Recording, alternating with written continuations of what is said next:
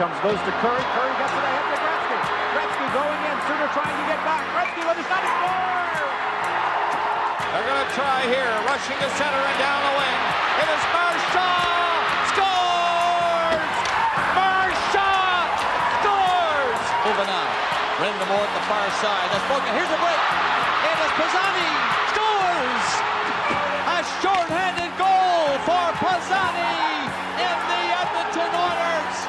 Come out of the box. Here comes Connor McDavid. Shifting right by Riley. Right in. What a goal! My goodness, what a goal by Connor McDavid.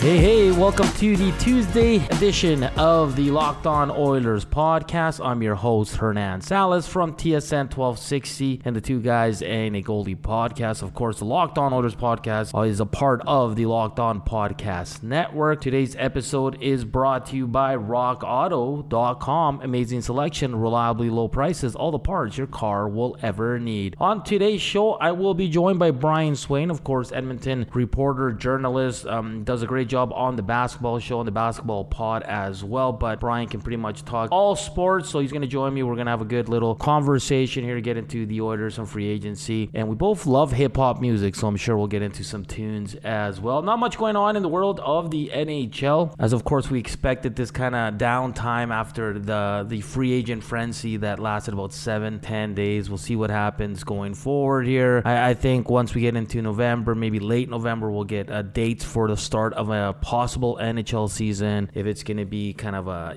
sort of a bubble or what they're going to be able to do. Cases keep on rising all over. So, everything's so up in the air right now. And we just sit here and we wait. We also wait on Oscar Klefbom's news. Is he going to officially just call it a season? And then that way the Oilers can get working and see what they do with that money. Doesn't mean you go crazy and you spend that money, but you still need to bring in a defenseman and just to help out there, because the top six, I think, is set in stone right now, and then you need a guy that can come in and out of your lineup. We'll see what they do there. Just some quick news from the world of the NHL. Sens Connor Brown has requested a 1-year, $4.8 million contract in arbitration, while the Ottawa Senators have countered at 2.25. That hearing goes on Thursday. Seems Erik Haula, a guy that I thought maybe the Oilers could land, but that seems like a pipe dream right now. Looks like there's 10 to 12 teams interested in Erik Haula. So yeah, he's in no rush. I mean, I know on the Two Guys podcast yesterday we talked about like maybe these guys are,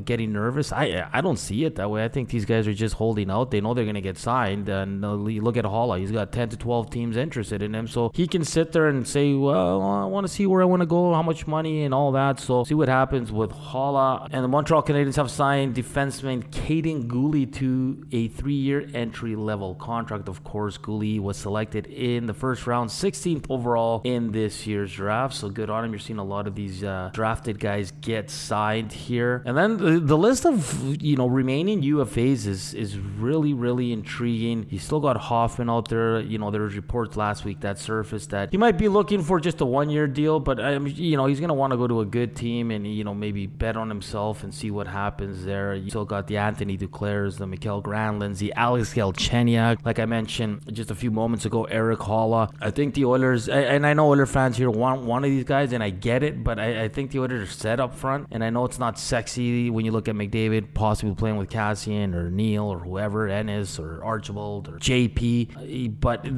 I think they need more help on the back end right now, so I think they're going to go that route, and it's going to be fun to see who they can try and target and get. It's not going to be a big name, so don't get your hopes up, Oiler fans, but the list, there's still some quality players there, so we'll see what happens, and if they get signed here in the next week or two, I don't think you'd want to go much longer than that. Two other sporting news to the NBA reports are that the Indiana Pacers are set to hire Raptors assistant coach Nate Bjorkgren, as that's being reported by the Athletics' Shams Charania. So that's probably that's going to happen, as Shams always has the beat on all the NBA news. And how about this one from the NFL? The Dolphins named Tua their starting quarterback. I'll be honest, I am a little surprised. I mean, it's not like the Dolphins are struggling. I saw them play against my Niners, and they absolutely crushed them. So maybe this was the plan all along, to have Tua get going in this week. So, I mean, the talent's there. Came in this following weekend, was 2 for 2 for 9 yards. But, I mean, this game was against the New York Jets, and it wasn't close. So,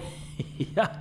For the fan, it's going to be fun. They're 3-3 right now, 500. I think Fitzpatrick's been okay, but Tua is named the starter. I know, don't get mad, but I just had to throw that in there as there, like I said, not a lot of news regarding the NHL. Let me know on Twitter at @HernanTheMan, at Locked On Oilers, which UFA remaining realistically. Like let's. I know I'm being a bit of a Debbie Downer when it comes to this, but let's be realistic here. If you have that Clefbaum money, which player would you like to go out and get? For me, it's still a defenseman, and I don't know. I mean, I don't think you can get a Sammy Vatanen or a Travis Hamonic. I think they're just going to be a little too pricey. Can you bring in a Hutton? Can you bring in a Slater Cuckoo and all that? So let me know, which UFA remaining do you think the Oilers with that Clefbaum money can realistically get? Once again, hit me up on Twitter at @HernanTheMan and at Locked On Oilers. Don't forget, I'll be back on radio tonight, as I'll be with Corey Graham on the Corey Graham Show from 6 to 9. We're going to have Mark Pysyk on the show, so make sure to tune into that at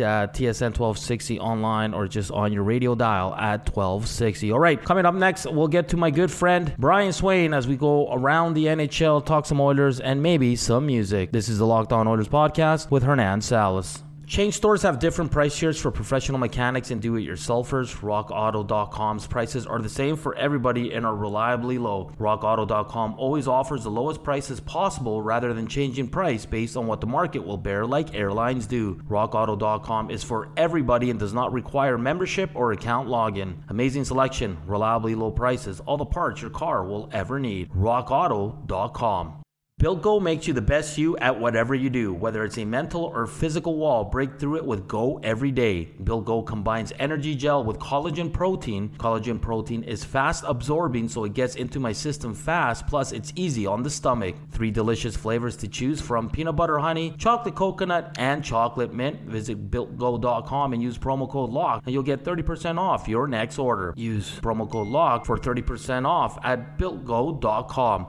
Let's go. I'm pleased to be joined now on the Locked On Oilers podcast by my good friend and Edmonton reporter, and of course from TSN 1260 as he co-hosts the Basketball Show podcast and the 90s podcast as well, Brian Swain. You can find him on Twitter at Brian Swain. Swainer, how you doing, my friend? Hey, Hernan. I'm doing well, man. How are you? I'm doing excellent. Thank you for taking the time to join me today. I know you're a big basketball guy, but you're well-versed in all sports, so it's good to have you on. I just want to get to the news that broke yesterday that Doc Emrick is calling it a career. You know what? Like, here we're so used to the Bob Coles and the Chris Cuthberts and the Jim Houstons and all that. But every time I could catch a game with Doc Emrick, I would totally turn to him. He had such a unique call. I loved his goal calls. You know, he did so many NHL games, Olympics and all that. Just your thoughts on the great Doc Emrick? Yeah, I don't think it's only been more recently, I think, that I've had a greater exposure to him.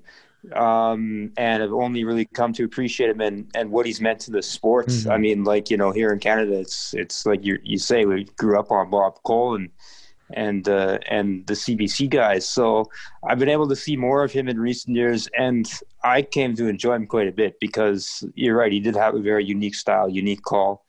And it was interesting, like, as I say, I'm just now beginning to understand what he kind of meant to everybody. And when that was announced, and you just look at the tributes pouring in from across really the sports world yesterday about to his career, you kind of began to understand just how much he meant to the sport. I always go back, and for me, he's one of the greatest. And now, I mean, we don't listen to a lot of other radio broadcasts, but like a guy like Rod Phillips here in Edmonton, he's an absolute legend, right? Like he was so passionate about the team, his goal calls, everything about him. Like I miss him, and then it's not a knock on anyone that's come after him, but Rod Phillips, in his own way, he was so unique and great. Oh, I mean, Rod will forever be, he's synonymous with those dynasty teams. And yeah. It's like you can't picture, the great moments in Oilers history without hearing his voice. And yeah, you're right. I mean, you know what, love him or hate him, and I think 99% of people love him, but, you know, no matter how you feel about him, you can't deny that he was unique, and that's what I think makes the broadcast is that we remember and we, you know, look back so fondly on, is the guys that had those, they were unapologetically themselves and had that unique style, and whatever that's what they did. And I mean, you know, Rod had so many signature calls, and his persona was one of a kind. And you're right. I mean, and yeah, I'll agree with you. It's not a knock on anyone else. I mean, that's a tough act to follow. Joined by Brian Swain, Edmonton sports reporter here on the Locked On Oilers podcast. I'm your host, Hernan Salas. Just on that, I mean, like I said on the, like your go-to, like your bread and butter is basketball. Just from all the sports you've watched, who is your favorite announcer of all time? Oh boy, man, that's a tough one. I don't even, boy. You totally stumped me on this one. Yeah. There's a lot of them. Like I do enjoy the guys that the Joe Bucks of the world that can do multiple sports. Yeah. I just have, you know, someone who's dabbled a little bit in doing broadcasting myself. I have a great appreciation for them because it's so difficult. I mean, right now, for example, I think it's this week that Joe Buck is calling a game every night in either football or baseball, switching back and forth 7 consecutive nights. I mean, it's just incredible. And I mean, I know you've done broadcasting work too, Hernan. You can appreciate the preparation that goes into it.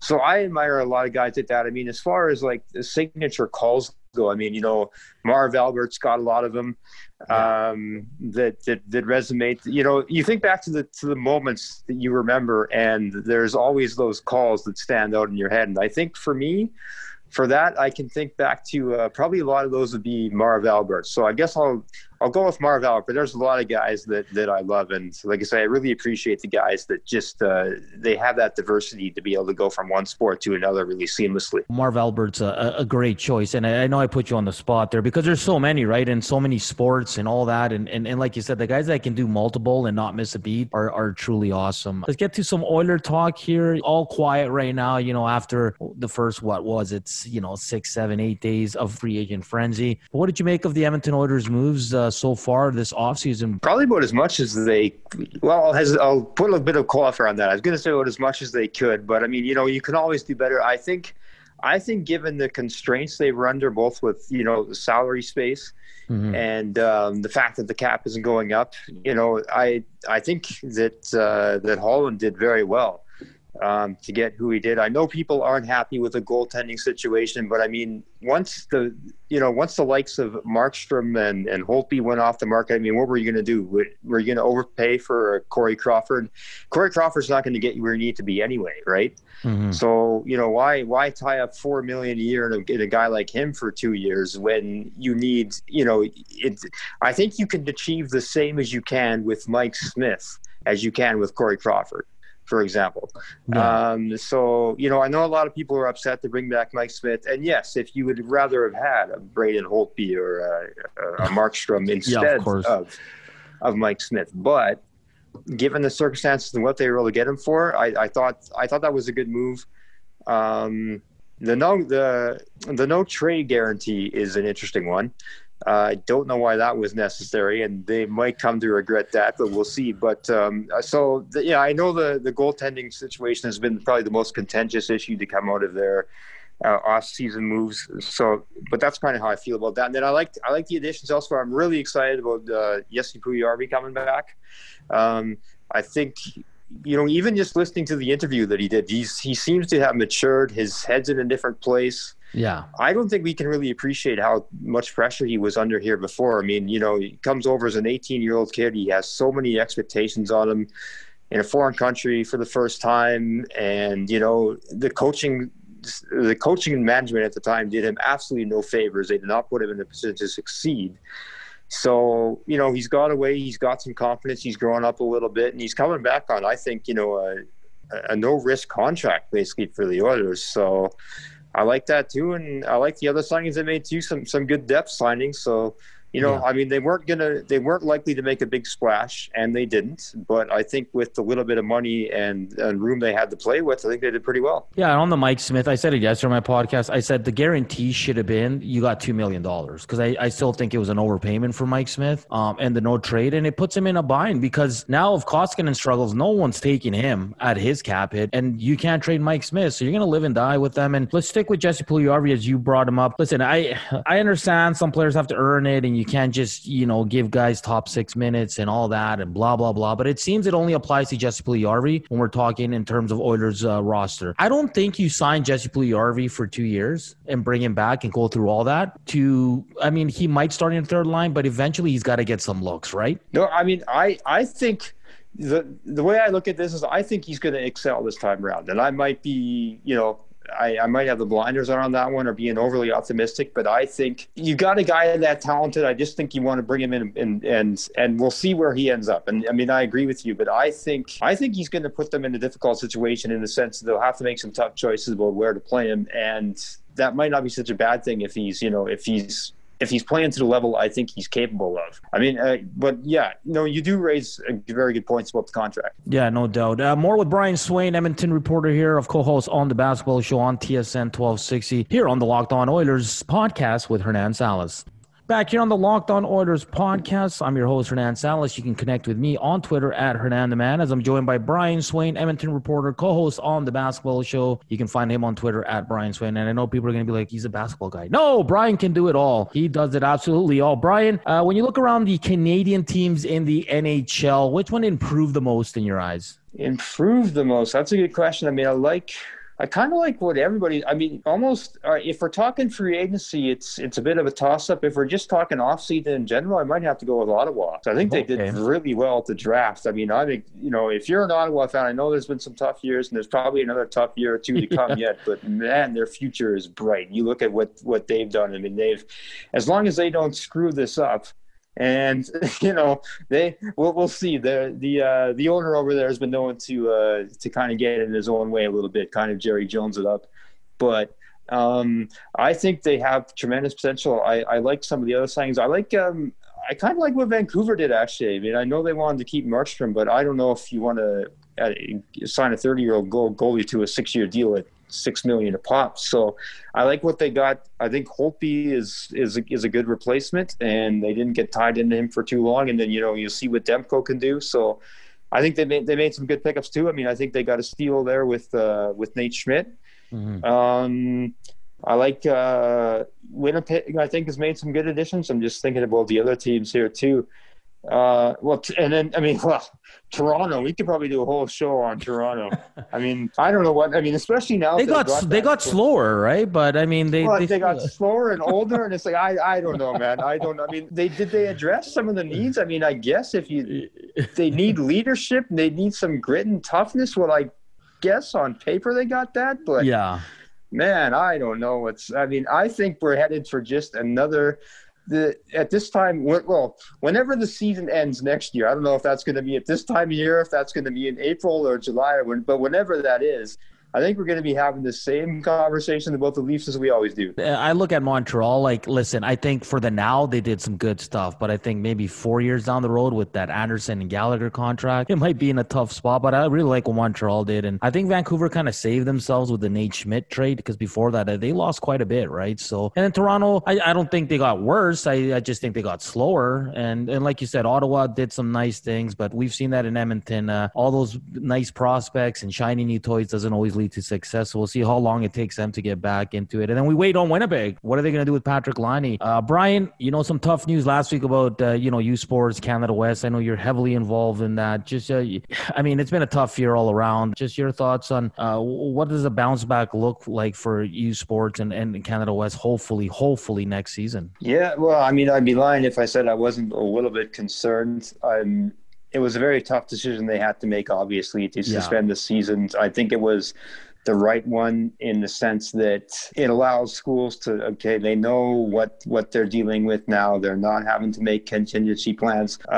There's not, there's not a lot of money here with these schools don't make a lot of money, and to run these programs, it costs a lot, and they need to be in as best position as they possibly can to return to play when that time comes. And every decision they can make right now to put themselves in the best position to do that when that day comes, which will hopefully be next fall. All things considered, I'm confident. I'll say this: I'm confident that the youth sports conferences, for the most part, and their member institutions will be able to do that if the world is in a position for us to do that. And that's, of course, what we don't know right now. But I think by doing this, youth sports has done what they can to put themselves in the best position to be able to come back to play when situations in the world are such that we're able to do that.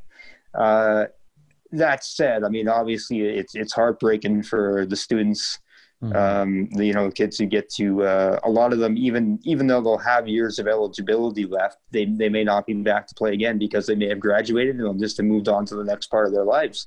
Yeah. And so, there's a lot of sports, for example, hockey and volleyball. This will be 2 consecutive years we won't have a national championship because hockey was called off right in the middle. It was the weekend when basically the world shut down. Last March was the hockey tournament, championships were just getting started, so they shut those down. Volleyball was set to be the following week. So, we're going to go 2 years without champions in those sports. We'll go a year without a champions in, other major ones like basketball, football.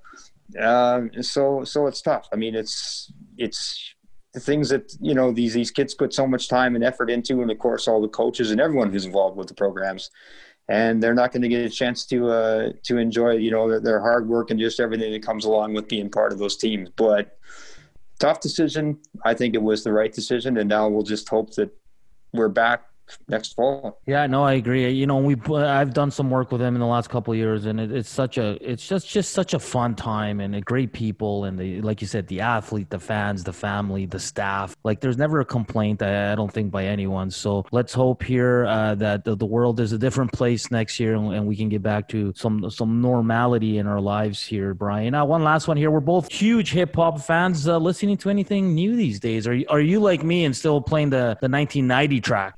I'm barely listening. If I'm listening to anything new, it's from an artist that's been around since the 90s, put it that way. So, I listen. I can't get with the new stuff, and I'm not trying to be that old guy who's who's judging all the new stuff and doesn't want to hear it. But I don't know. I just can't get with it. But probably my best, my top album of the year would have to be Run the Jewels 4. I don't know if you heard that, but again, those are guys that have been around since the 90s. So the new Nas is really good too. King's Disease. It's got a track there where the Fern gets back together. Him, Foxy Brown, Dre, AZ. Yeah. So yeah, those are probably my favorite ones for this year. But again, like I say, those are from artists that have been around forever. So for the newer guys, I wish I could say this is when you're getting old, Hernan. Like, if one morning you just wake up and it's like, you're just not feeling the new stuff anymore. And I was holding out for the longest time. I'm like, I'm going to be young forever. And then there's just that one day when it's just like, what is this stuff? And that's when you're old. And it's so different because I'm kind of going down this wormhole of like the Diggable Planets and De La Soul. And that's good stuff. I'm a big Tribe guy, it's just like kind of that jazzy stuff, and the flow is just like the Diego Planet's flow is just so like smooth. It's so different from what we're hearing now. Like, my nephew's 23, right? So like sometimes he's playing stuff. I'm like, what is this? Like, good Lord, right? Like I'm just a huge early 90s hip hop guy, and I don't think I'll ever get out of that era. No, I don't want to get out of that era. I'm with you. Like, all that early 90s stuff that was heavily on the jazz samples. So Tribe did a lot of that. You mentioned Diggable Planets. Anyone really from the Native Tongues Collective, Black Sheep. There's so many of them. Gangstar used it a little bit, and Guru on his Jazzmatazz solo projects. That is all really good stuff, and like some really creative and inventive stuff that largely influenced, especially the innovative use of sampling for the next years to come. Although I can't say I hear too many echoes of it in today's music. No, No, not a knock. It's just, I guess it's our preference is what we grew up on. So, I mean, to each their Hey, own. just admit it, man. We're old. That's old, yeah. That's what it is. Yeah. No doubt. Brian, this has been a fun chat. All the best, and I know we'll be in contact soon, my friend. And where can people find your work? I know you do a lot of the podcasting and all that for the basketball show.